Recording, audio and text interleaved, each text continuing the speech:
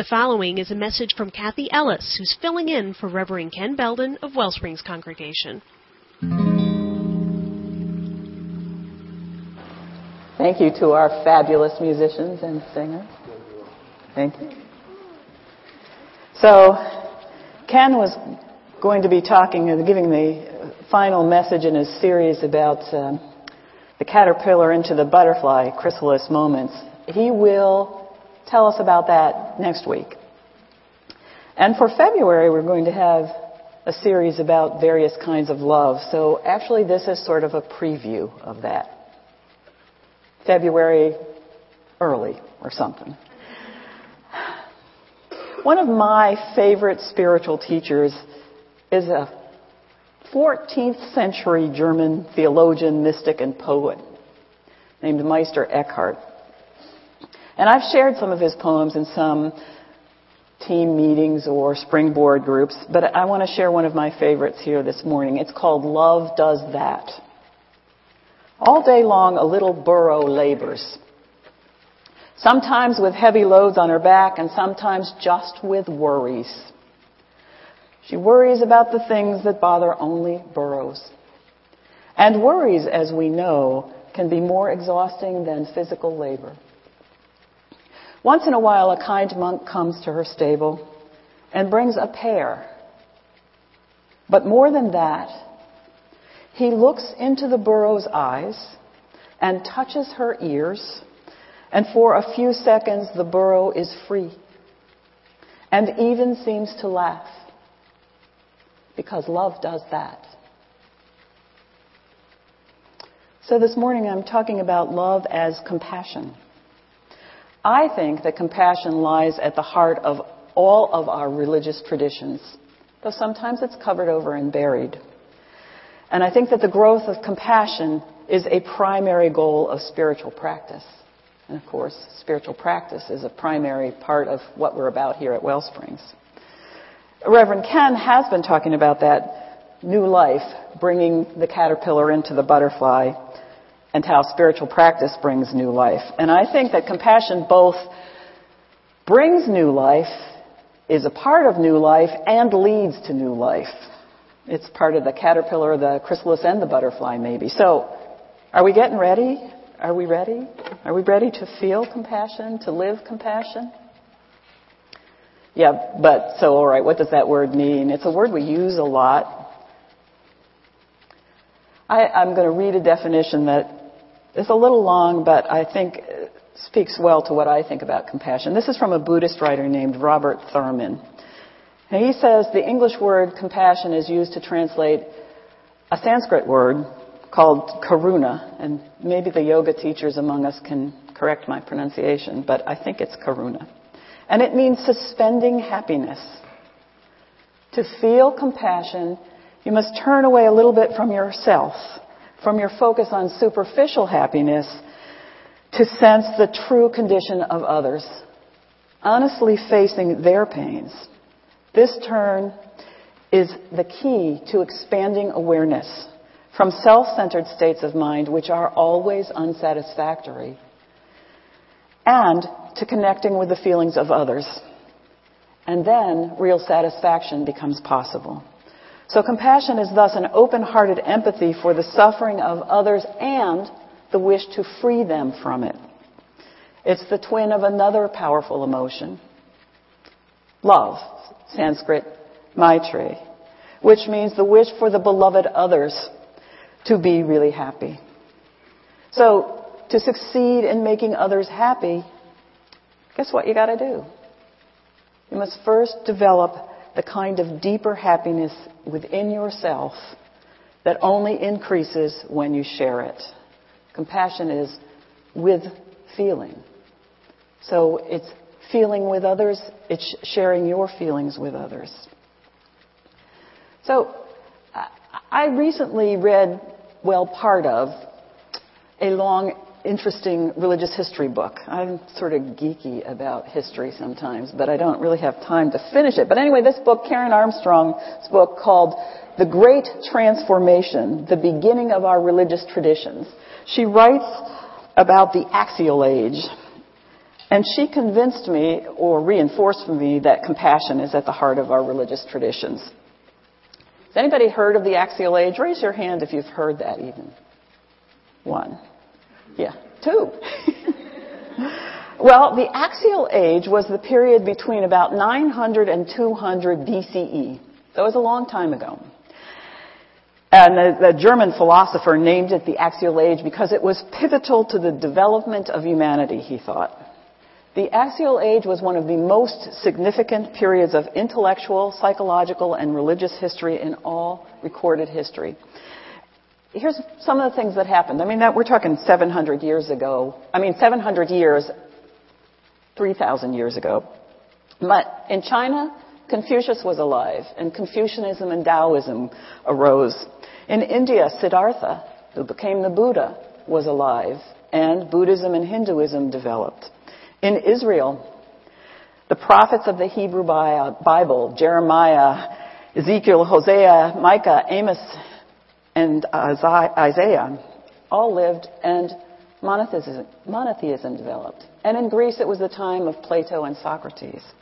So there's lots of old, wise people in this period.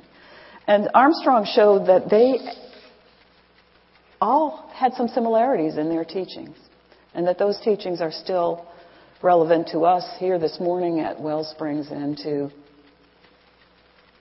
all the world. Because they put these wise old sages, they put the abandonment of selfishness at the top of their agenda, and the spirit of compassion.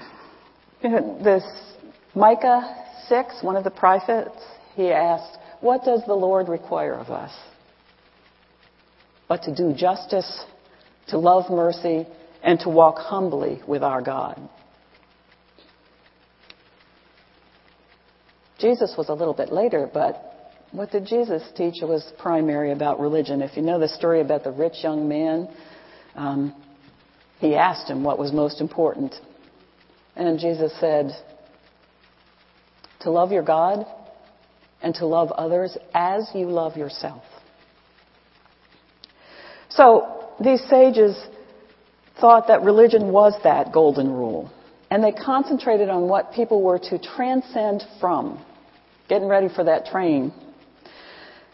And what they were to transcend from was greed, egotism, and hatred and violence. They didn't really define what they were transcending to, what was at the end of the line on that train. It wasn't an easily defined place. It wasn't a person. It was a state of beatitude. That is, it was a feeling of deep happiness, a feeling of blessedness. You know, at the end of our messages, Ken often says, and sometimes I do, and I will this morning, may you live in blessing. May you live in that deep happiness, that contentment, excuse me. I'm sorry.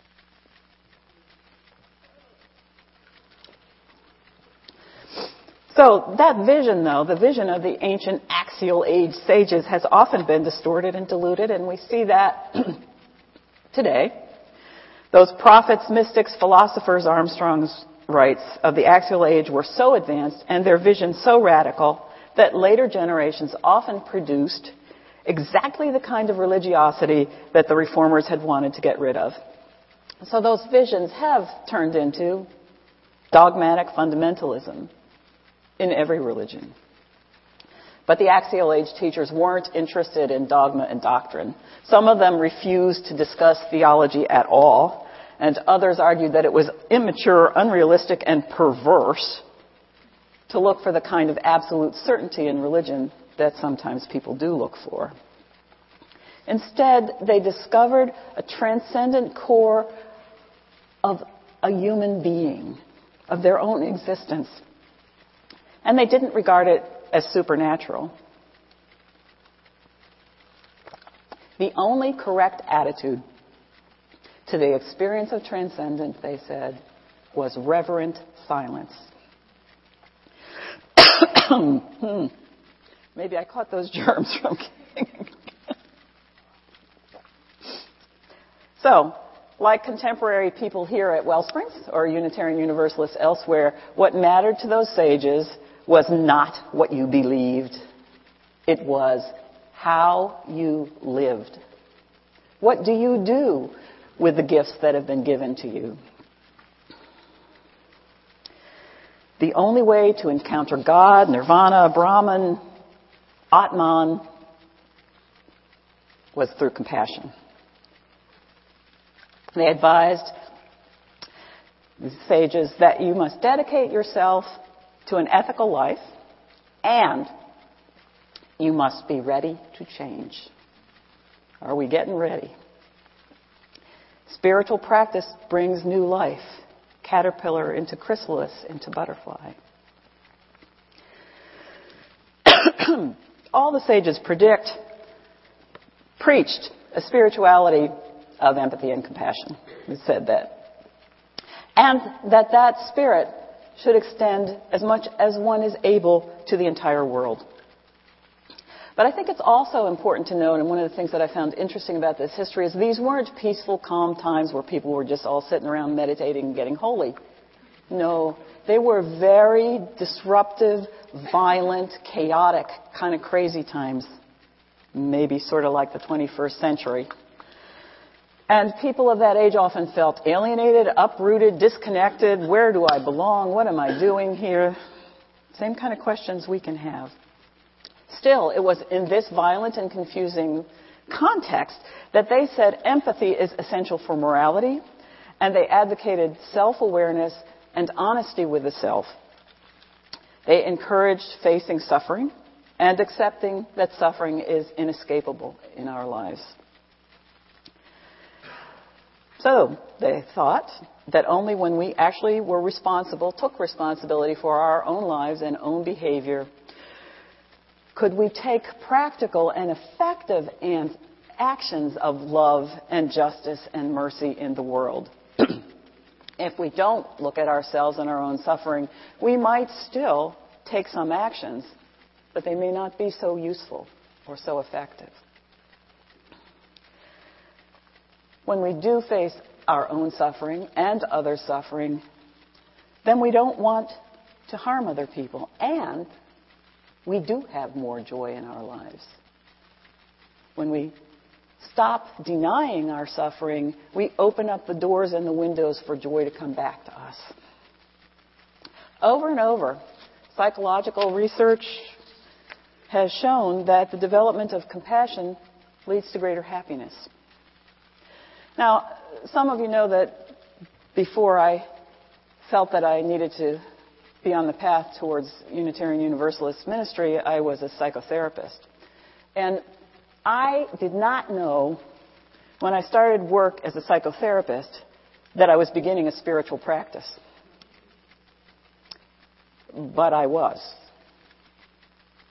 Sometimes it was a little more obvious. Sometimes I was intentional about focusing and praying before I saw someone, but, not in the beginning. But I was. In the words of Thurman that I spoke earlier, I had to turn my focus slightly away from myself to sense the true condition of others, honestly facing their pains. It was my wish, my work, to try to help others to be free from their suffering, or to help them to help themselves to be free from their suffering. And a few years ago, I met a woman who'd been a psychotherapist for 35 years and had become an Episcopalian nun. I didn't even know that there were Episcopalian nuns. But Sister Mary Macrina said to me that practicing psychotherapy pushes your spiritual growth. At least it does if you are awake and aware, if you practice from your heart.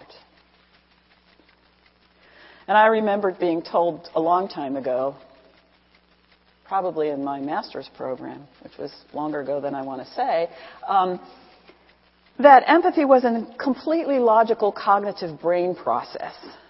And you didn't really feel what the other person was feeling, and it was all done from the head and not from the heart. And I think, well, maybe that's how that professor practiced. But that was not my experience. I do feel things in my body in response to what other people tell me. And I care about other people, and I work from my heart. And I know that I am not alone. We all have a natural inborn ability to be empathic. And like other abilities, human abilities, that ability varies a great deal. And then some people have very little empathy, and some people can hardly stand to be in a room with other people because they're flooded with emotion. But regardless of our level of empathy, we can all develop our empathy. We can all learn to increase our compassion. Resonant empathy is an interesting concept, I think, that can demonstrate that we do all have empathy. Newborn infants in the nursery demonstrate resonant empathy. Resonant empathy is a response, a visceral, bodily response to other people's emotions. So when you walk into, say you go to a relative's or friend's house and they've just had a fight before you got there, you feel, don't you? You feel the tension in the air. And sometimes we get tense because the people around us are tense, or we get anxious and worried because the folks around us are worried. That's resonant empathy. And what happens with babies in the nursery is that if one baby wakes up crying, some of the other babies respond crying because that baby is crying. Not because they're startled awake. They cry because the other baby is crying. It's a basic form of empathy. So we can learn to see that tension and worry and anger and observe it without feeling it. And that helps to increase compassion. Because when we feel that other people's tension and anger, we're likely just to react out of that in ourselves or to find a reason to be tense or angry in ourselves. When we can be aware that it exists and say, Jess and Scott, my daughter and son-in-law, are pretty tense right now. I wonder what that's about. And I'm increasing my effectiveness with them rather than, he must be hurting my daughter, which he doesn't. And trying to do something about it or getting mad at them because they're disrupting something for whatever. So my ability to empathize was trained early on in my family of origin, but it got trained more professionally and just through practice. And when you fully attend to other people's suffering and empathize with them, it can be like being refined through fire. And you need courage to really fully attend to others' suffering, and yet it is essential. So we need that courage to live, and the courage to live an imperfect life. I'm having an experience now that's, I guess, a 7-second level of refining. One of the things required of people becoming Unitarian Universalist ministers is to work for a while in a hospital as a chaplain. So when I'm not at Wellsprings, I'm in the hospital. And in the hospital, you go into a room really, as a chaplain, really knowing nothing about the person in the room. I have their name, their age, sometimes a preliminary diagnosis. I know nothing of who they are. And they are in crisis because they're in the hospital.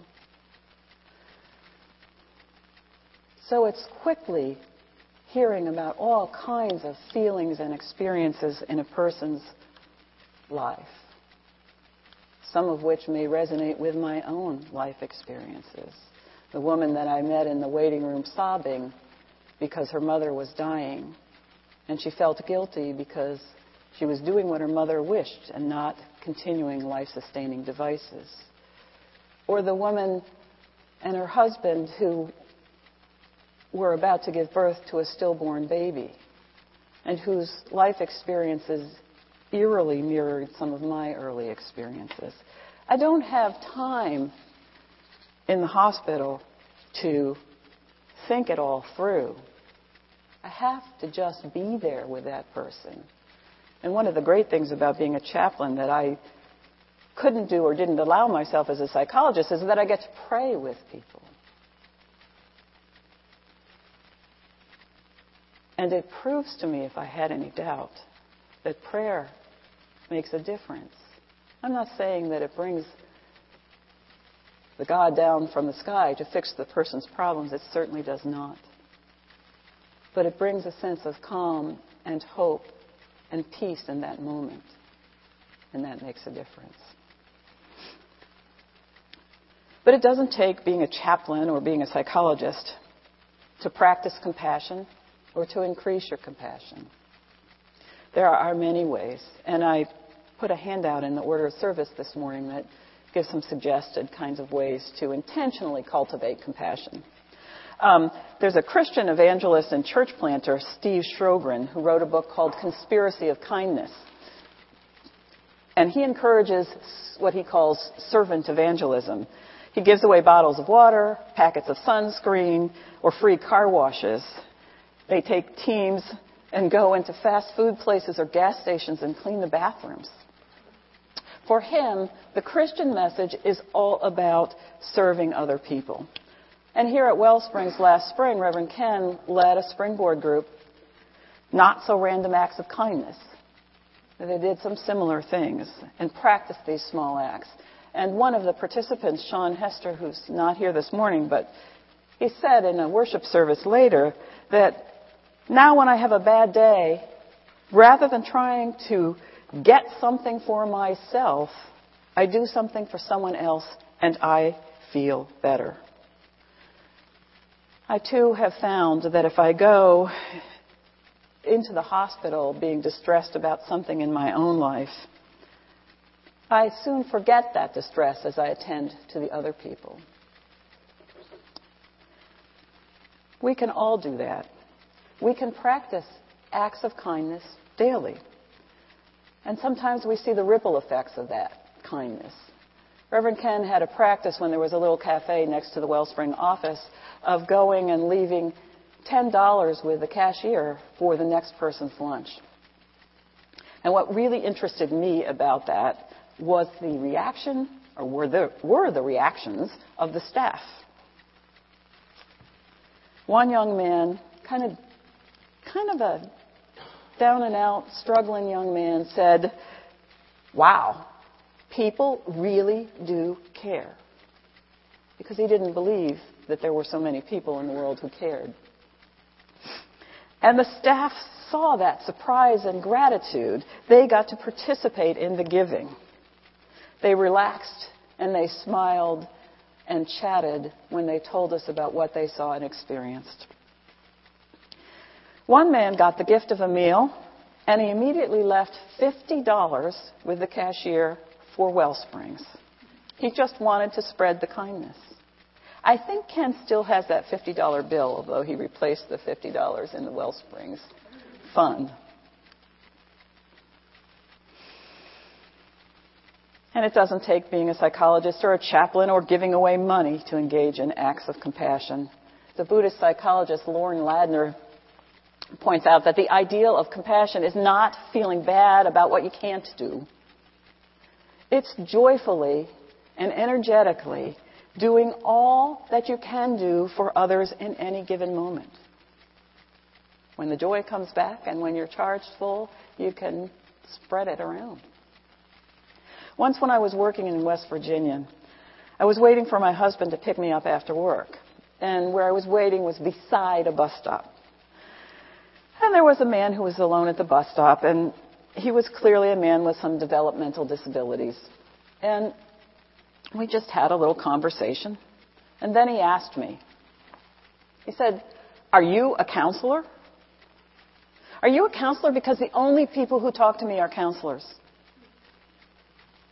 I was really sad. I didn't want to lie to him, so I said, "Yes, I'm a counselor."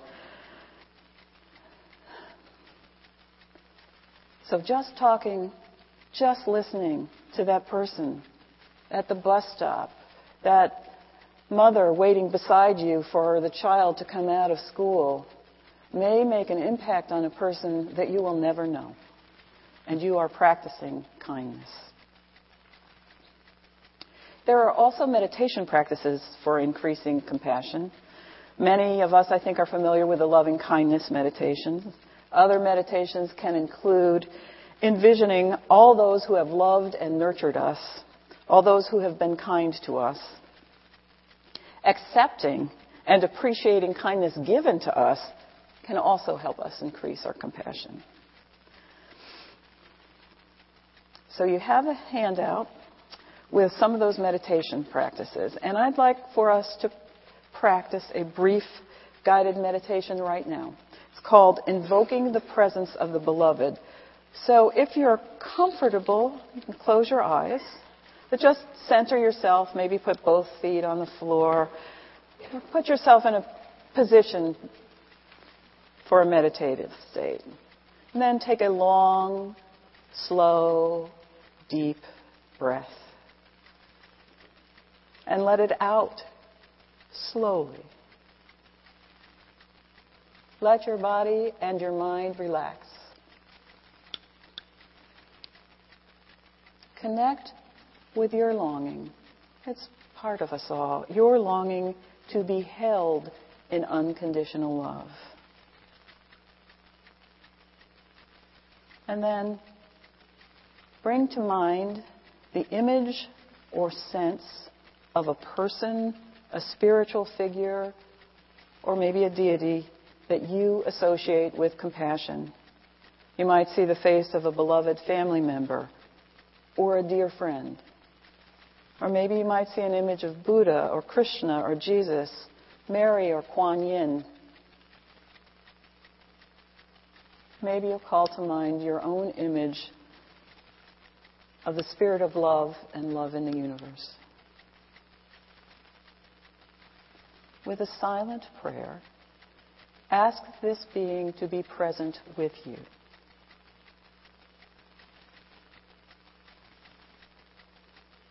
Look into eyes that regard you with understanding and complete acceptance.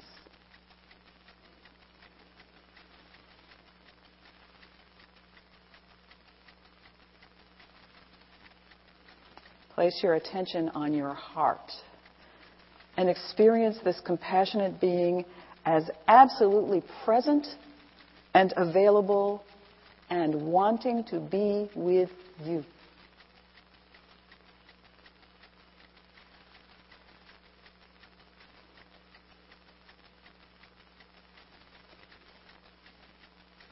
Now imagine this being's presence as a radiant and boundless field of light. Visualize and feel surrounded by this warm light. Held in this being's loving embrace. Let your hurt and fear, pain and sorrow dissolve into this merciful presence.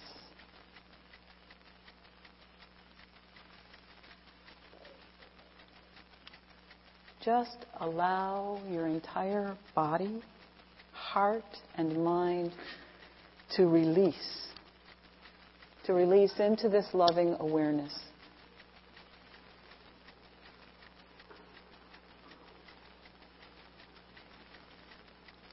And feel yourself being filled with this compassionate presence.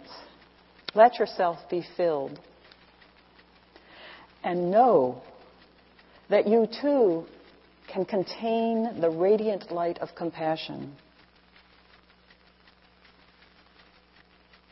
You can become that compassionate presence. You can spread that radiant light of compassion.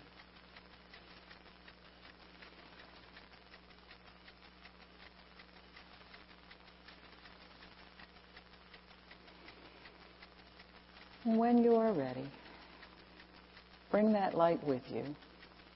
Take another deep breath. Let it out slowly. Open your eyes and return to this room, this community of Wellsprings. And breathe.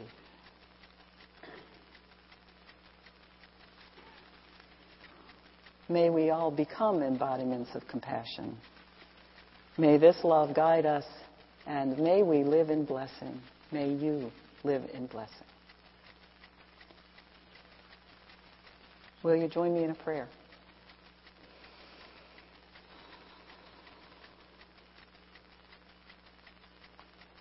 Spirit of life and love, Spirit of compassion, thank you for bringing us together in this room on this morning.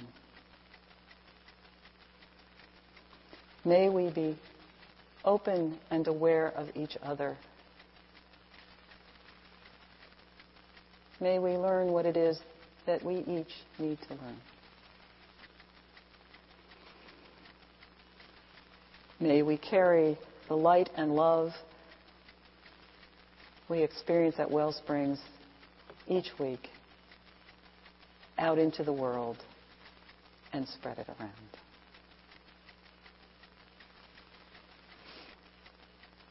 This is my prayer this Sunday morning. Amen. Thanks for listening to this message from Wellsprings Congregation. If you'd like to find out more about us, you can reach us at wellspringsuu.org.